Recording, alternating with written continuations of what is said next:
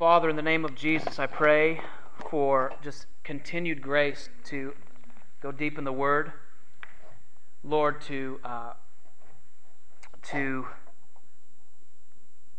love truth through the grace of the Holy Spirit working in our hearts tonight.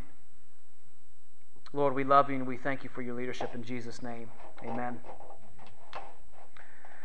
Okay, there's lots of different things we could focus on when you're talking about a worldview, but we're going to focus mostly on two different things: the structure of reality and human nature.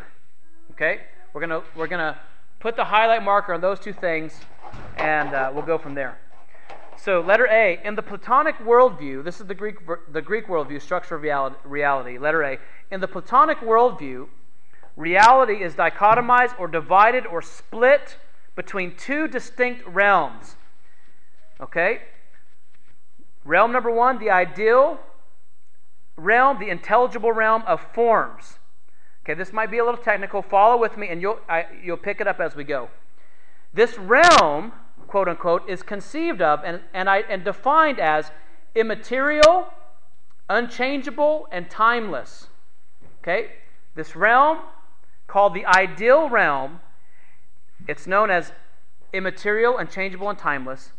Forms are located in this realm, and they have a broad range of application, from the size and shape of material objects to concepts like justice and beauty. And if you've noticed, I've capitalized and italicized the first letter there, and you'll see why I did that in just a second. This realm is very abstract, intangible, and ethereal. It is the realm of ideals. Letter B, the ideal realm is understood over against the perceptible or material realm, which is thought to be the home of corrupt and imperfect copies of the ideal forms located in the metaphysical realm, or the ideal realm. For example, corrupt apples, I have a little a there, see that?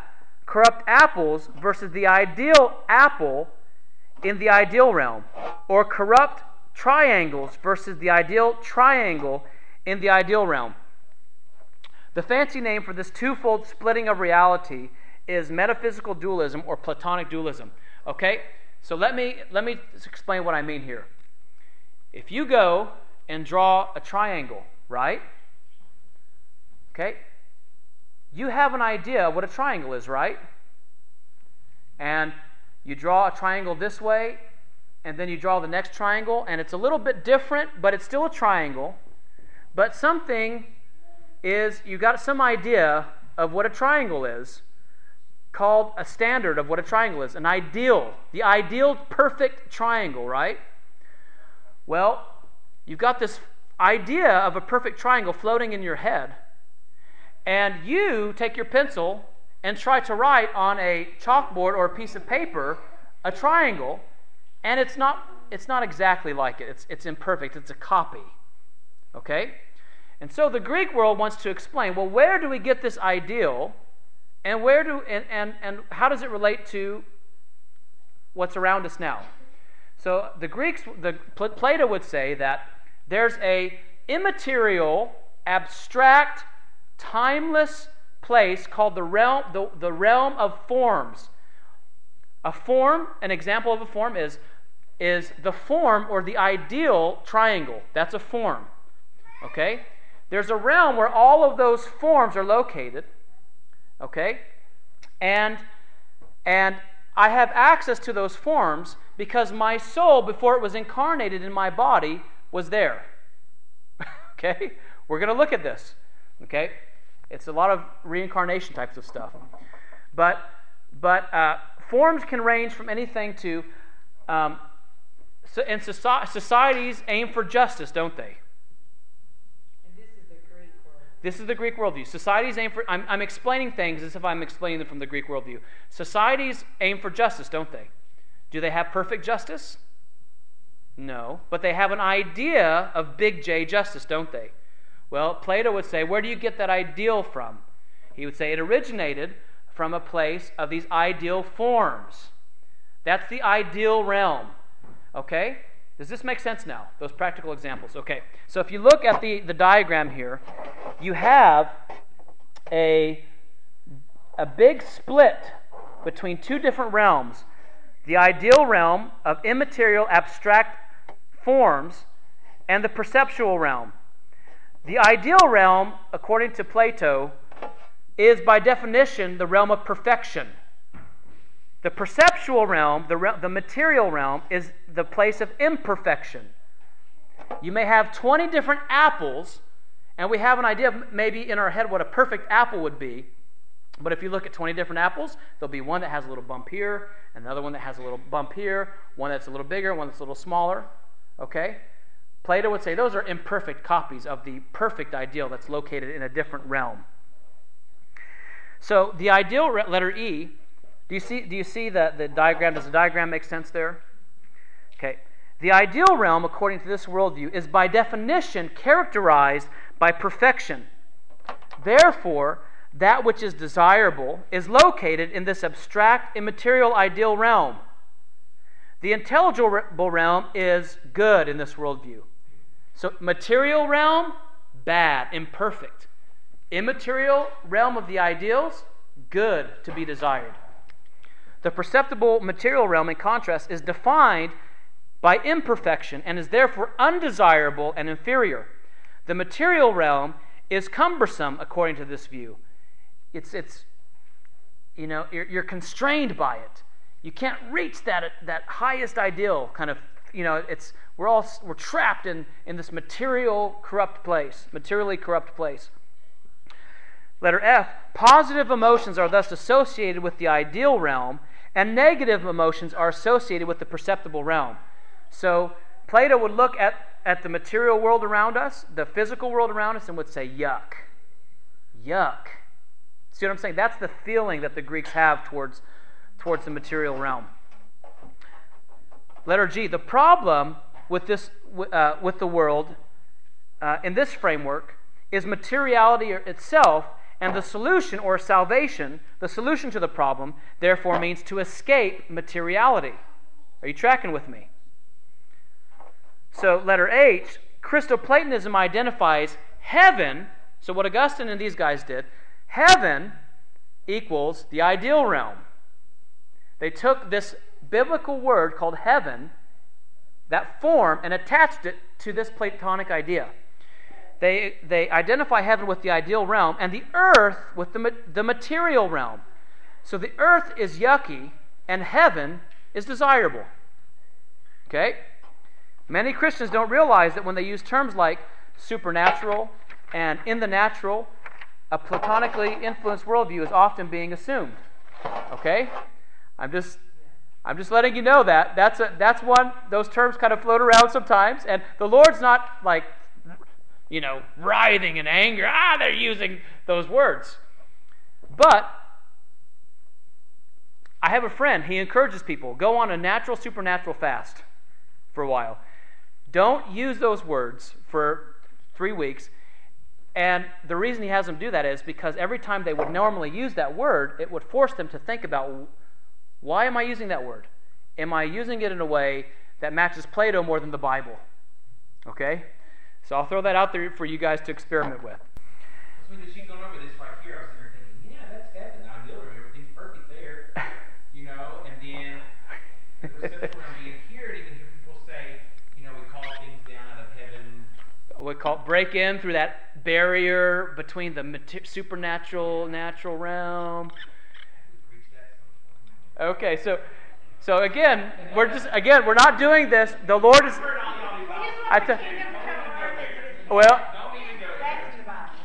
That is. But what do we mean by that? And so we're going to look at that. So are you guys seeing why? As the whole. So that's what the reason we're going through this stuff is all of us have been in this boat. Okay. That's right. Okay. Okay, so now let's compare that to the Bible. The biblical Hebraic worldview, the structure of reality. In contrast to the Greek worldview, reality in the Bible is structured as a multi-leveled yet single household, tent, or tabernacle made up of the heavens, plural. Okay? The Greek, you hear a lot of people talk about heaven, but the Bible is always using heavens, plural. Okay? Made up of the heavens and the earth, in which God, in His humility, has chosen to dwell. There is dynamic interaction between these different levels. The heavens and the earth constitute the domain over which God sits enthroned as king from the height of the heavens. Okay? So let's, in the beginning, God created the heavens. Now the Hebrew here is shamayim. Now what's interesting, which is a plural for the heavens, what's interesting is sometimes Christoplatonism will even spill over through translations. And places where they should translate it the heavens will be translated heaven because they're interpreting it through the grid of Plato. And they think, well, this is what it says, right? Well, no, it says heavens there. Well, but he means heaven. No, it's heavens. See what I'm saying? And so just to let you know that. So there'll be a few places like the next verse, Amos 9:6. He builds the upper rooms of his palace, or the NIV says lofty palace. The ESV, the NASB, the NRSV, and the Young's Literal says upper chambers. He's using language of a building or a house here. In heaven, it should be in the heavens, and sets its foundation, supports on the earth. So you have the picture here of heavens and the earth as a household here.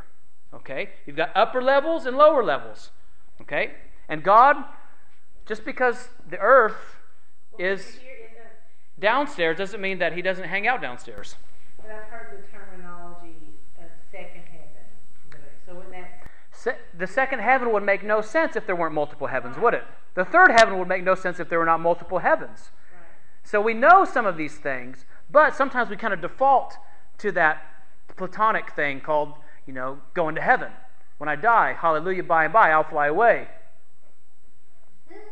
Okay? By the way, don't ever sing that. I'm asking you, please, for my sake, don't ever sing that song. I'll fly away. I'll fly away. Well, and you'll see why. You'll see why. Okay, so we're keep tracking with me, people. Keep tracking with me. I should have saved that one for a little bit later after we've explained a little more, but he won't leave. He won't leave. I don't like that song myself. Okay. Jailhouse Jailhouse ministry. Well, maybe you can work through this teaching with them and see if they still like it. Okay.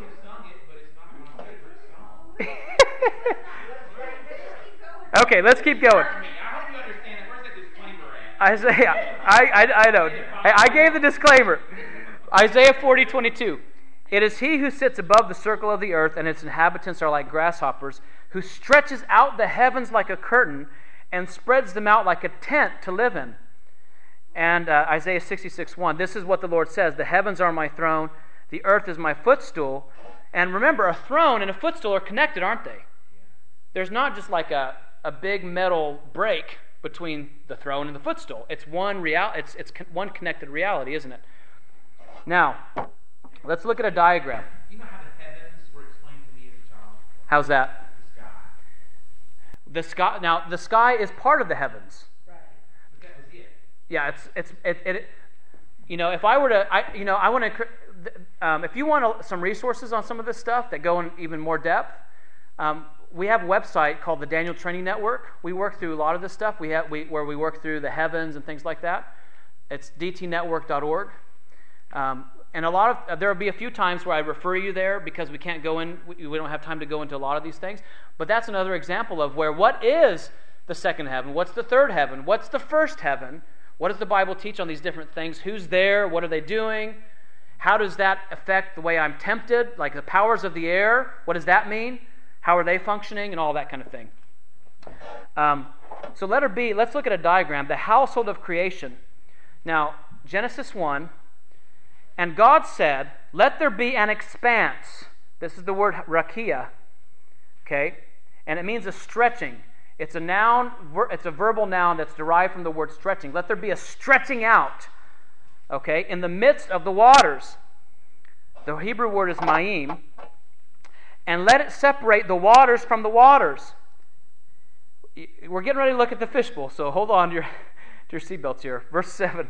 And God made the expanse and separated the waters that were under the expanse from the waters that were above the expanse, and it was so. God called the expanse Shamayim, And there was evening and there was morning the second day. Now notice that heavens are called shamayim and waters are mayim. Do you hear how they're related? So now a lot of times this is taught as you've got the sky and the water. The sky is part of it. Okay? But what he's saying here is that you had these waters called the mayim, the waters and the deep. Remember Genesis 1? The Spirit of God was hovering over the deep, was hovering over the waters. The Tahoma, the deep, and the waters are paralleled there. Okay? The deep, deep waters. And God, the Spirit of God was hovering over them. Now look at 2 Peter 3:5. Let's go back here.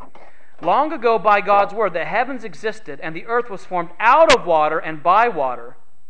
And then Isaiah 40:22, we just read that he stretches out the heavens like a curtain. And so what you have here, look at day 2. You have the deep, which is called the Tahom, or the waters. Okay? The Spirit of God is brooding over the waters and puts an expanse between the waters. And so look at that little dot. That's the earth made out of water and by water. And then you've got an expanse, a gap there between the waters outside of the expanse and the waters inside of the expanse. And the earth is made out of the waters inside. And then he takes that expanse and stretches it to make the heavens. So what I'm saying there is that beyond the heavens and the highest heaven is water. And I have no idea what that involves.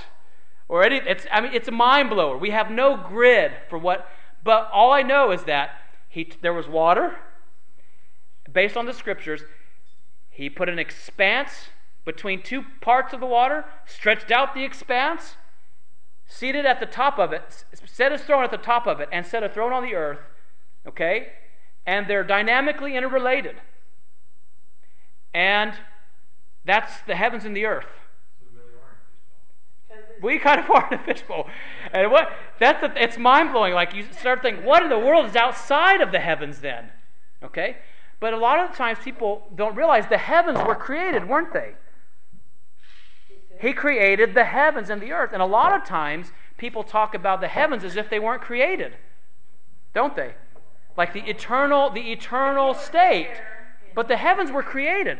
And if they were created, it means that they had a beginning point in time, which means that there's an experience of time in the heavens just like there is on the earth. But in Platonic thought, the ideal realm has no time. It has no experience of time because the heavens were never created. Do you see the difference here? Oh, I'm just having to read it again. Say that part again. Okay. In the Greek worldview, the ideal realm or the material realm, there's no experience of time. Because time never came, because nothing was ever created. It was just always was. Yeah. But in the biblical worldview, God, who is outside of time, but he made the heavens. And so the heavens have a beginning point along with the earth. And so because they have a beginning point, there is an experience of time. They begin. Well, because it says there will be a new heaven. A new heavens, new earth, and... so that shows time, doesn't it? The old. Yeah, I mean, it shows there's a beginning, and there's a time where Satan is in the heavens, and then he's cast out of the heavens. It makes no sense if there's no experience of time up there. Now, outside we don't even know. I mean, who knows? God knows. I mean, it's a mind blower. So the expanse is heaven. The expanse is the heavens. Because it says, ain't God called the expanse? Heavens. And what he did was he said, let there be an expanse, and then he stretched out the expanse and made the heavens. And it separated the waters. It separated the waters above from the waters below, and the waters below in the earth is what he made. He made the earth out of water and by water. Okay? I mean, this kind of stuff is like your mind starts going like, what in the world is going on here? But you realize how the Greek worldview has influenced our thinking. We talk about God in some certain ways that are a lot more Greek sometimes than biblical. Okay? Now, so that just means God is humble. The fact that God would sit enthroned in the heavens or on the earth in time so that human beings and angels can access him. I mean, what does that say about God? That he loves his creation and wants to be with them, and that he's willing to experience time on some level so that he can experience them. And it's all about who he is ultimately. Okay, so the Bible, letter C, number 12, page 12.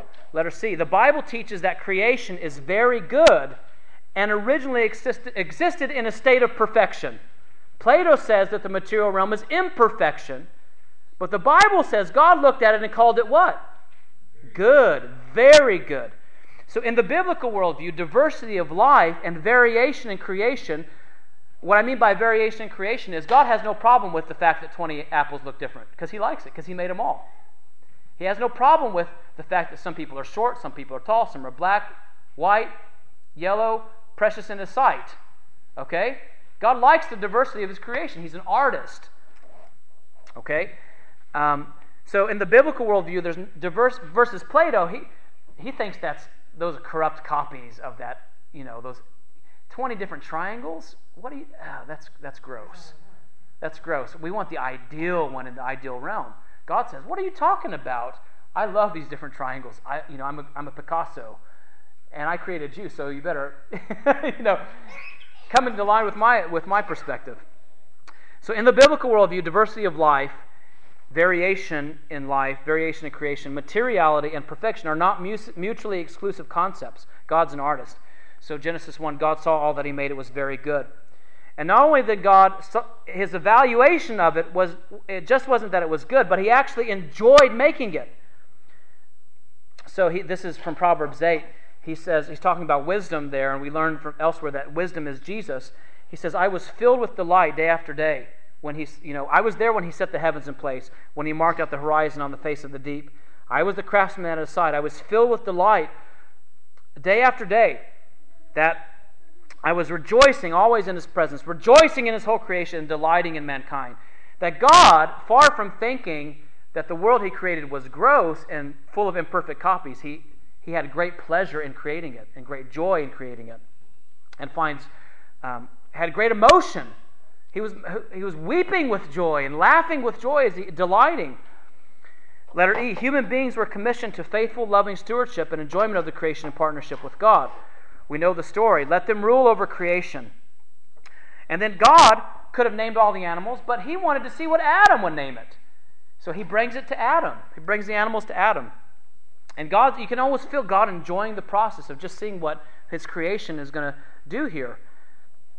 And then God, 1 Timothy 6:17, that God, when he created things, his intention was for us to enjoy it. So he made the different trees of the field. And how many of you like strawberries? How many of you like pineapple? How many of you like these are God, you feel pleasure and enjoyment when you eat your favorite foods, don't you? I like barbecue. I'm glad to see that there's a barbecue place in town. When did they build that place? The little one right across from McDonald's there. Oh yeah, it used to be Dairy Queen. A year ago. Yeah. Columbia, they got a good barbecue place now. I mean, I don't know, they may have a better place, but God created these things, our favorite, all these good foods, and the delights of marriage. Those things are all things that are part of the creation that God created, okay? And he wants us to enjoy. So these are things that we know.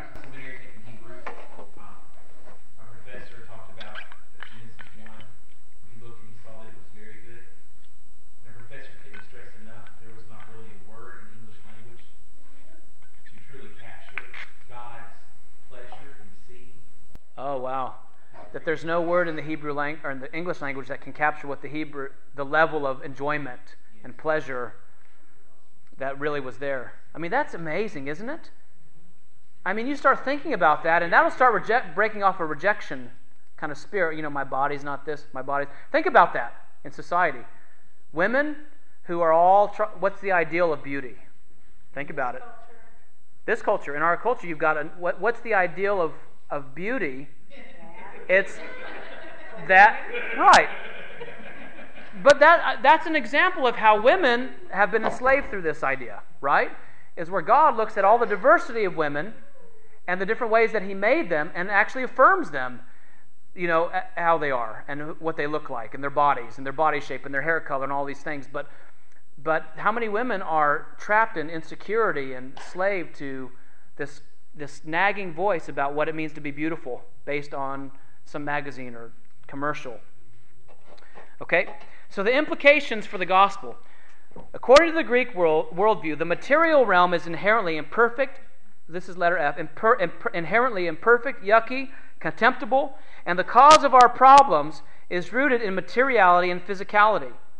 In other words, if I just didn't have this body with these desires, there wouldn't be any problems. Versus, no, this stuff's good, it's just the way I choose to use it that's the problem. Christoplatonism says that salvation is escape from the material realm at death, and destruction of the creation at the second coming or at the end of millennium is to be desired.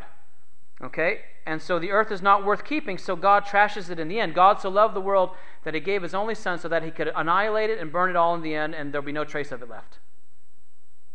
See what I'm saying? No, that's not what the Bible teaches. The biblical Hebraic worldview says that God is faithful to the creation despite its brokenness and fallenness. That God can look on the brokenness of creation. He says, you know what, you're jacked up, but I'm still gonna pursue you and come after you and redeem you. So in His mercy, He rescues it from sin and death and restores the creation through the work of the Messiah. At the root of Christoplatonism, therefore, is a denial of the faithfulness of God. God is in covenant with His creation. And I use this analogy a lot, but I don't say to my wife, I promise to be faithful to you for 15 years when I get married. I mean, what kind of faithfulness is that? No, God says, I'm going to be faithful to you I'm faithful to you forever. So His promise is to restore the creation, not annihilate the creation. So if you ever hear people talking about that one day, even after the millennium, God's just going to destroy it all, trash it all, you know that you're hearing a platonically influenced thought. The reality is that He's going to restore all things. As He says, let's read Acts 3 here. Peter says, repent therefore and be converted, that your sins may be blotted out, so that times of refreshing may come from the presence of the Lord, and that He may send Jesus Christ, who was preached to you before, whom heaven, the heavens, must receive until the times of the restoration of all things. Not until you die, the times in which the Messiah comes to restore and fix everything that was lost in the fall. To restore perfection that was lost. Okay? Yeah. Some of that, in that whole, get rid of all the old, when I guess the thinking of the new heaven and the new earth. Right. Get rid of The word, yeah. That could be some of that type of thing. New, the thing is, the word new gets interpreted as I go buy a new computer and scrap my old one. When the word new there, it can always mean, it also means renewed. Okay. So we're a new creature. That doesn't mean I'm a scrapped creature and I'm a different creature. Right. It means I am a transformed and renewed same creature.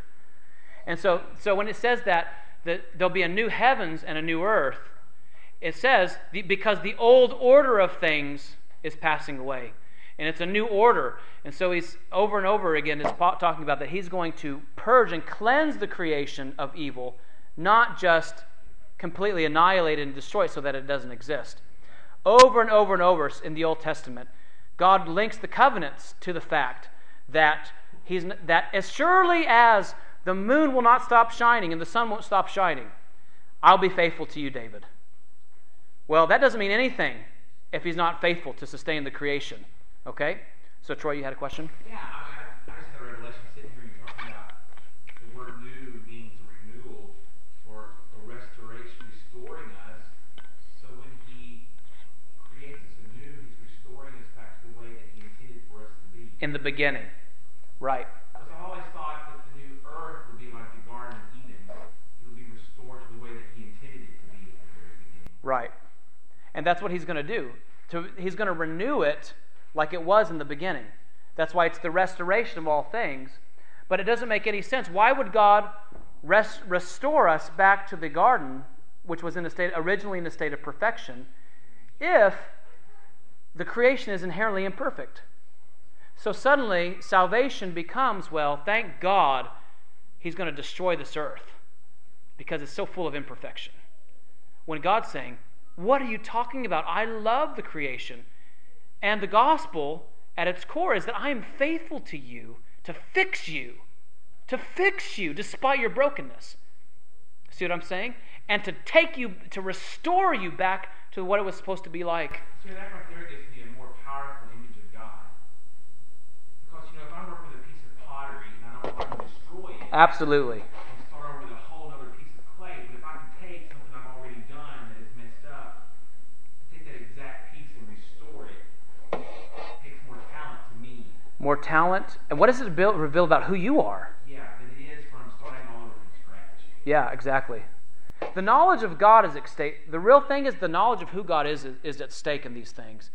And implicit in almost every Gnostic system of thought. Who's heard of Gnosticism?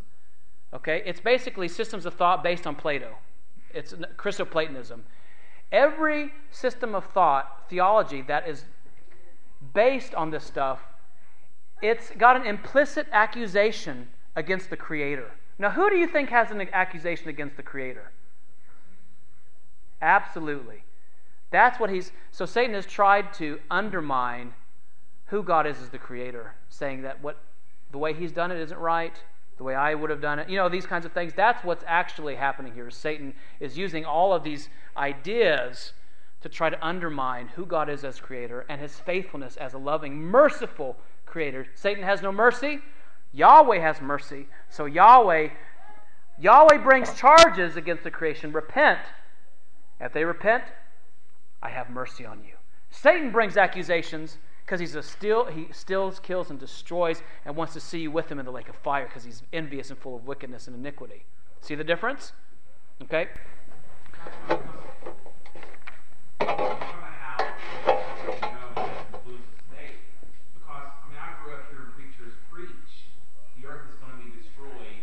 And the whole new one's going to be created. And I've even preached that myself. And it comes from just hearing that and being taught that. Exactly. Exactly. Believing it. Exactly. Like I was sharing somebody, I was always taught cleanliness is next to godliness was in the Bible until you realize right. that that's not even a verse in the Bible. Right. It's true. It's true. But when Holly and I were talking about this stuff, what she said to me was, wow, this is exciting because I actually enjoy life. Like, that's the point. That's the point. And we're gonna you can read through some of these other verses here. Now the dwelling of God is with men, and He will live with them. Like, God actually wants to live on the earth. He likes it so much. That yes, ma'am. Well, and I know my own children have said, and I've heard a lot of people say, and this is something I see in my family, is if I give in to the Lord, then I can't do the things I like to do. And see, this right here, exactly. That just doesn't ring true to me because God created you. The things you desire to do that does not go against Him. Right. Or environmentalists. Environmentalists, for crying out loud. If you preach the true gospel to an environmentalist, you should say, well, God is going to, you don't need to worry.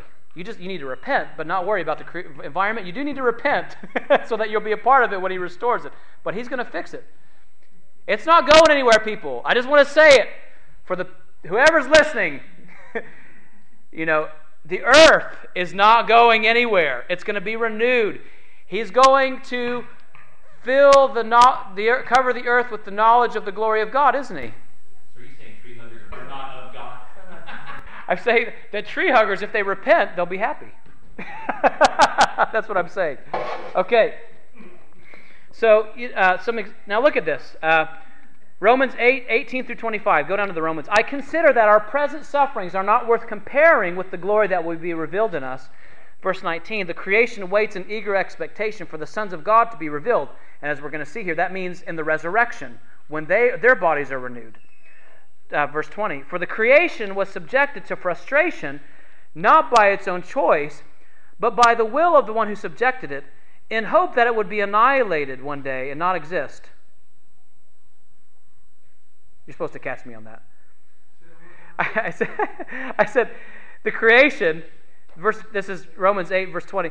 The creation was subjected to frustration, not by its own choice, but by the will of the one who subjected it. The creation subjected in hope that the creation itself would be annihilated and destroyed and not exist one day. Okay? The creation is hoping for its non-existence. I mean, that makes no sense. It's absurd. That the creation itself is hoping that it will be liberated from death, from its bondage to decay, and brought into the glorious freedom of the children of God.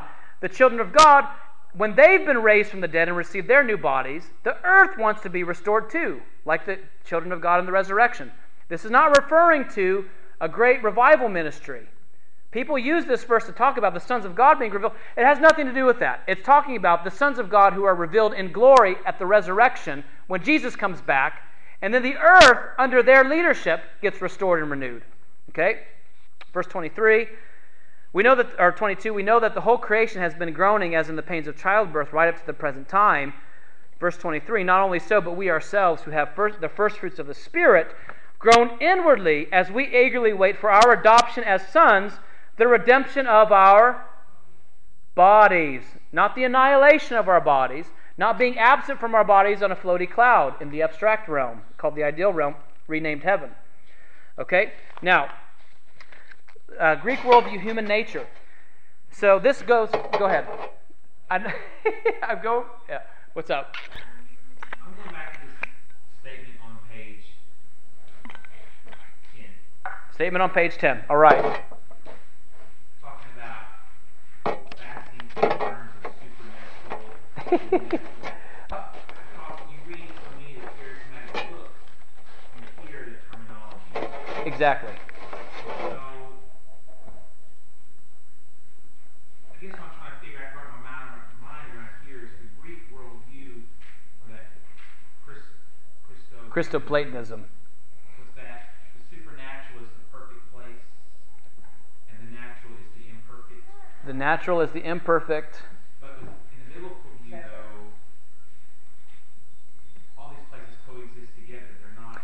In the biblical worldview, it's a singular house, and there's not a huge highway, interstate, between the so-called ideal realm, the immaterial realm, and the material realm.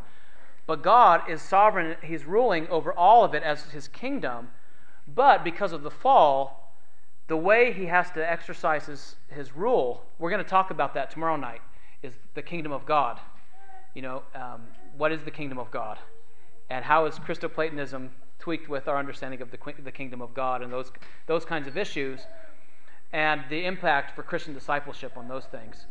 And so what ends up happening is heaven and the immaterial realm are kind of, they're equated with one another. And then I end up the church ends up being the agent for the immaterial realm to be manifested. Okay? So, are you tracking with me here? And the more that the material realm is manifested, the more the imperfect forms become. See, it's tricky, but as we keep going through it, especially tomorrow, you'll see kind of what happens when we talk about the implication for our understanding of the kingdom of God. Right now, tonight, we're focusing mostly on the restoration of creation versus the annihilation of creation, and the resurrection of the flesh versus the escape from the flesh. So in the Greek worldview, human nature is composed of a body and an immortal soul. Okay? Tomorrow we'll finish going through these, and then we're going to focus on the kingdom of God, and we're going to really ask the Lord to show us from the Scriptures the different nuances of the kingdom of God in which they're used, and how Christoplatonism has distorted various understandings of the kingdom in church history, so that we can be a trumpet for the biblical gospel in that. How does that sound? Any questions? What do you guys, is this, what do you guys think? Any feedback? I think it's good. I'm just a little concerned with how bad it's going to hurt.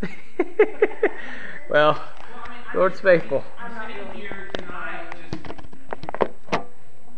just realizing, how much we've let the world view of other cultures influence Our understanding. of the Bible.